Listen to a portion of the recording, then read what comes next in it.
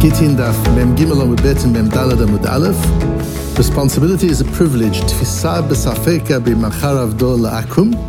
We're dealing with an amazing piece of Gemara that's going to teach us that responsibility is not a burden. Responsibility is an enormous privilege, and it impacts the stature of the person who carries it.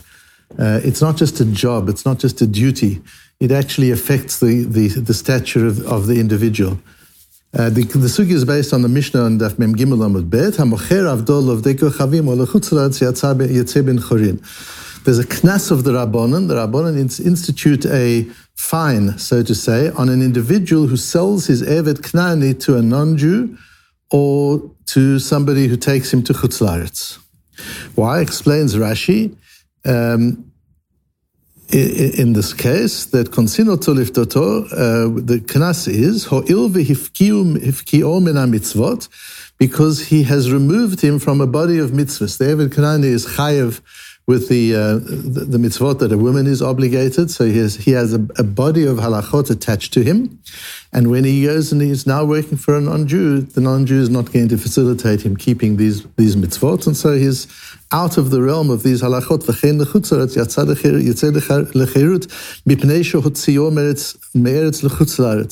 Because here also he takes him to Chutz La'aretz, and there are certain halachot that apply in Eretz Yisrael which don't apply in Chutz La'aretz. So you're removing the person, and we learned this in the Dorim, in Masechta Nazir, that when a person takes on an additional body of halachot, that adds to his kedusha. There's a correlation between the halachot that govern a person or an individual or a situation, and the kedusha. Shabbos has more kedusha than the days of the week because there are more halachot attached to it. And Nazir has more kedusha than an ordinary person, a Kohen more than a Yisrael, a Jew more than a non-Jew. Whenever there's a body of halachot, there is an increase in kedusha. And here we begin to see this impact of responsibility, that when I'm responsible for a body of halachos, with that comes a different being. It's not the same human being, a Kohen and a Yisrael and an Akum, a Ben Eretz Yisrael and a Ben Chutz La'aretz. When we're in Eretz Yisrael, there's a body of halachot that apply to us, that don't apply to us in Chutz La'aretz. All of these change the stature and the status of the individual concerned because of the additional body of halachot that govern him.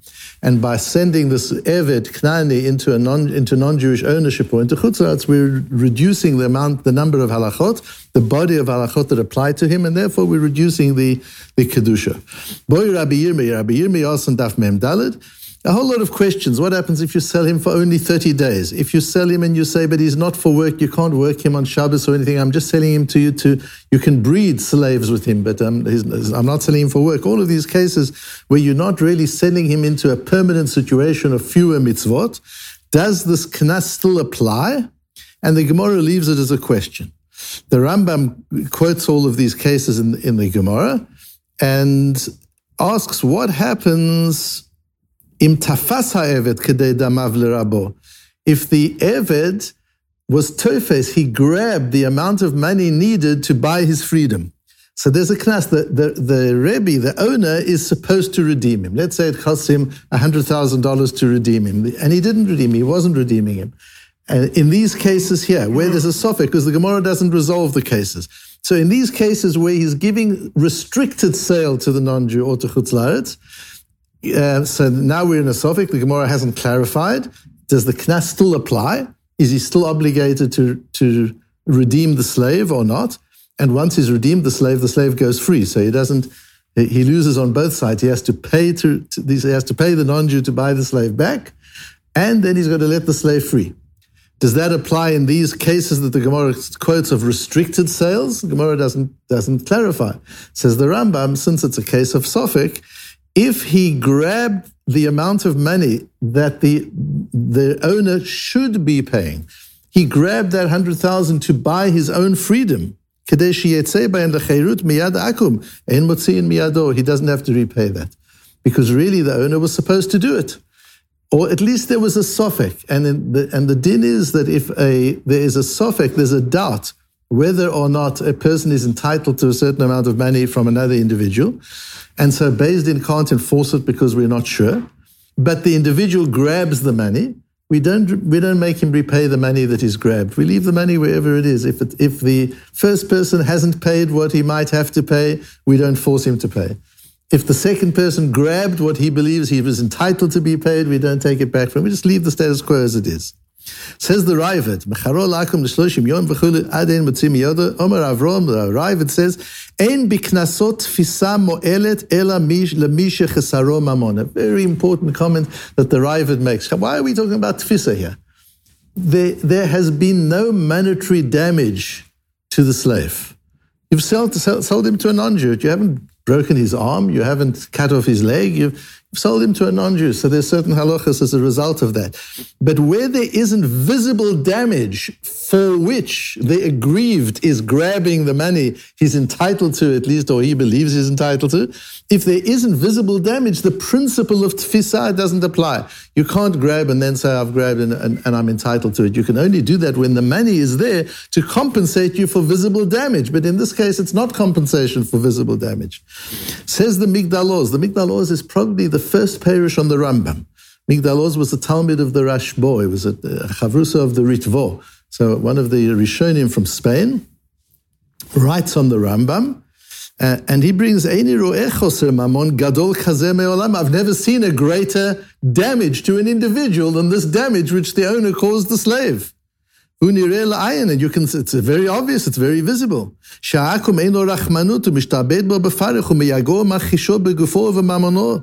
Firstly, he says the non-Jewish slave owner is not governed by the laws of the Torah or the morality of the Torah. And in those days, slave ownership was seen as a right. And you owned the slave and you could torture the slave and do what you wanted. So the slave was in for a terrible time, having been sold to a non-Jew. How can you say there's no damage? If he was sold to a Jew, he would have been treated according to the laws of the Torah. Now he's being sold to a Goy, he's going to be treated really badly. And you're taking the mitzvahs away from him. Which is more than monetary damage. The interesting Migdal Oz, that the spiritual damage of removing this body of halachot from an individual is more harmful and more damaging than any physical monetary damage could possibly be. That's the reason for the knas. You see how serious it is. So the Migdal Oz says the knas is because you've damaged him. You've damaged him by removing him from the mitzvot.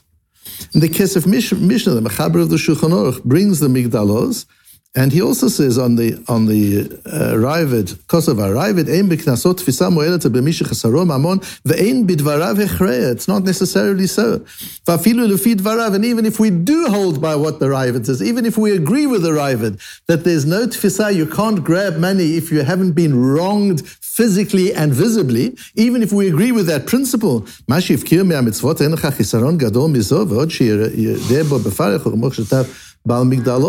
as the Migdal Oz says, there's no greater damage than this.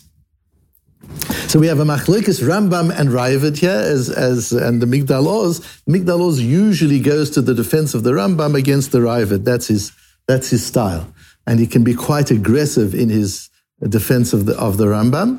And here he claims, why does the Raavad say that there's no that because there's no physical damage, there's no tfisa? Says the Migdal Oz, there is physical damage. There's physical damage in how the owner is going to treat him, and the loss of mitzvot is worse than physical damage. Big chiddush of the Migdal Oz, and thereby he explains the Rambam.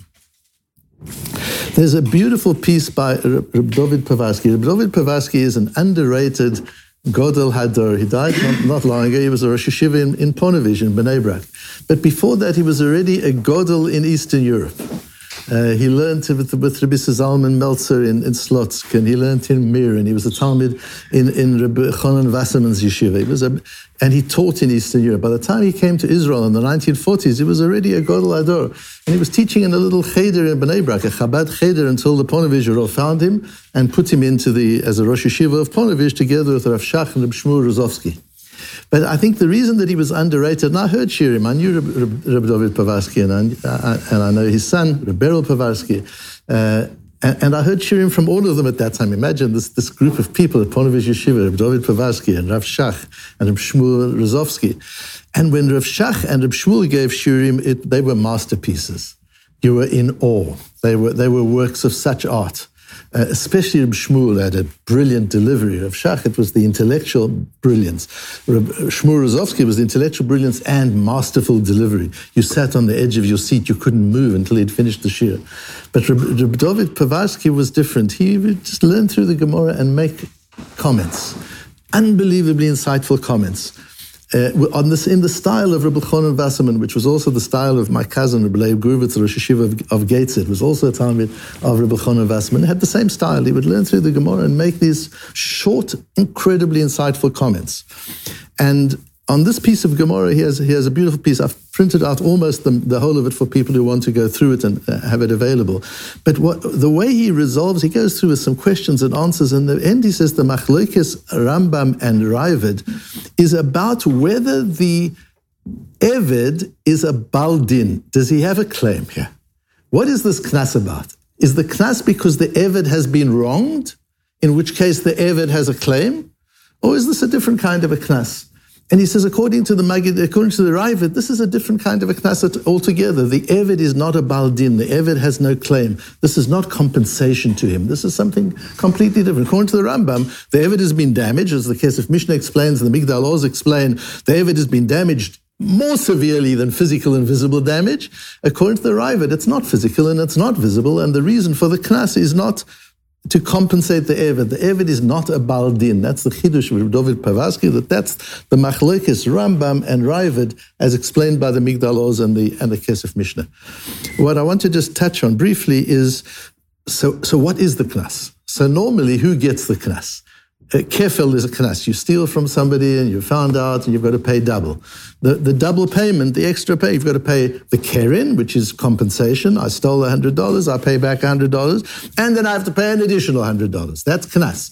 Who gets the Knas? The aggrieved person gets the Knas. It doesn't go into the state coffers, it goes to the aggrieved person.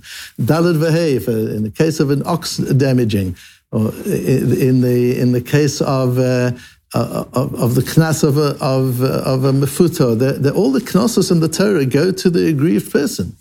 What about this knas here? The Eved doesn't get it, and he has. It's true that the owner has to buy the freedom of the slave, but there's no payment to the slave, and the slave can't claim it in Beis Din. He's not a Baldin. So who is the Baldin? What is the nature of this? It's a Derabanan, it's a Knas Derabanan, but what is the nature of the Knas? So I explained to you that when you take away a body of halachot from an individual or from a thing, you're reducing its level of Kedusha. And we had that even, it's interesting, those of you who learned Bechoros with me several years ago will remember in the case of selling an animal to a goy, and the concern that the Dinei Shabbos won't apply anymore to the animal. That a Jew is mitzvah b'shvitat behemto b'Shabbos. There are halachas that apply to your animal as well on Shabbos. If you sell the animal to a goy, those halachas are removed. So what's so wrong with that? And we learned at that time, you're reducing the level of kedusha attached to this particular shore. But it goes further than that. When you reduce the level of kedusha from an individual or from a specific object, you're not only reducing kedusha from that person and from that object, you're reducing the amount of kedusha in the world. You're reducing the amount of Kedusha in the Jewish people.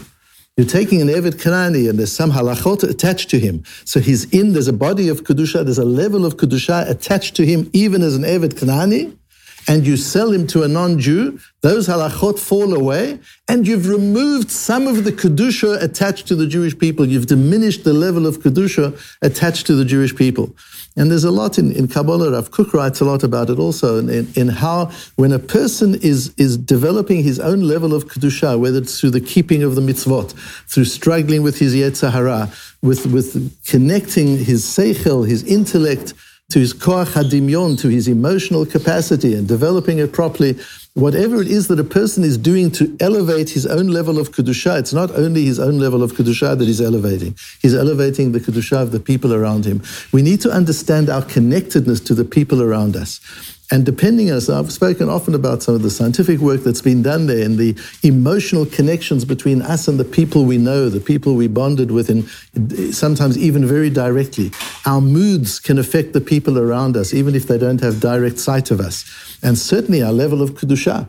So when we are mindful of the halachot that govern us, when we are intentional about learning the halachot and understanding the halachot and observing the halachot, it's not just our own kedusha, that becomes reinforced and strengthened. We radiate a level of Kedusha to the people around us and to the world around us. And we need to know that as Jewish people, that's perhaps our key tafkid in the world, is to increase the Kedusha in the world, L'taken olam b'malchut Shaddai, to make the world a better place because of the Kedusha we bring into the world. And we bring that Kedusha into the world not through any kind of mystical activity, just through the observance of the body of halachot that attaches to us in all the various different situations in which we as Jews find ourselves.